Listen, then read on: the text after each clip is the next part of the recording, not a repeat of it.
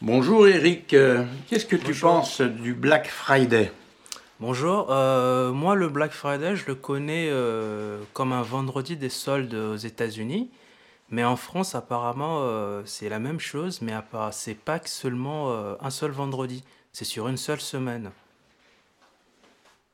Le Cyber Monday, c'est au fait la même chose que le Black Friday, mais si ce n'est que ça se passe sur Internet. La différence du Black Friday, c'est que tu vas au magasin, et le Cyber Monday, c'est les soldes, mais tu fais ça sur Internet.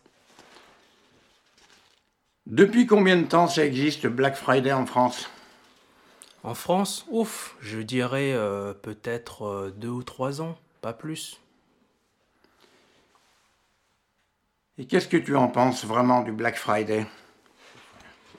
Je pense que du point de vue des commerçants, ça peut être intéressant pour qu'ils puissent faire beaucoup de bonnes affaires, mais après, ça fait aussi beaucoup de soldes dans l'année.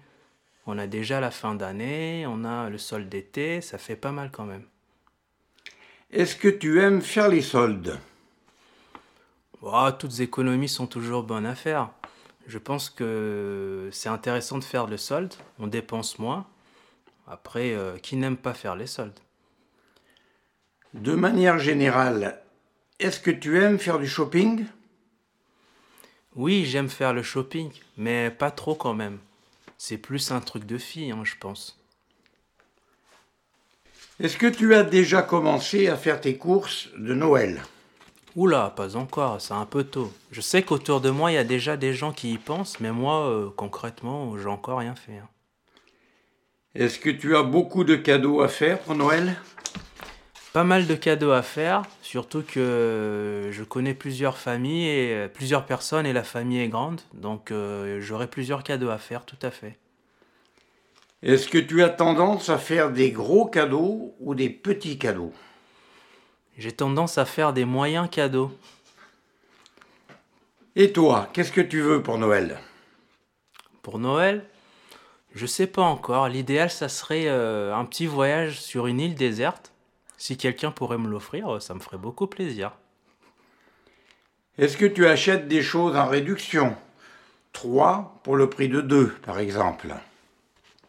C'est rare, hein, ça peut arriver des fois quand je fais les courses en supermarché, mais pas tout le temps, non. Est-ce qu'il t'est déjà arrivé de faire la queue devant un magasin pour attendre l'ouverture?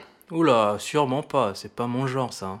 Moi, je préfère attendre quand il y a moins de personnes pour faire le magasin. Faire la queue, j'aime pas trop ça.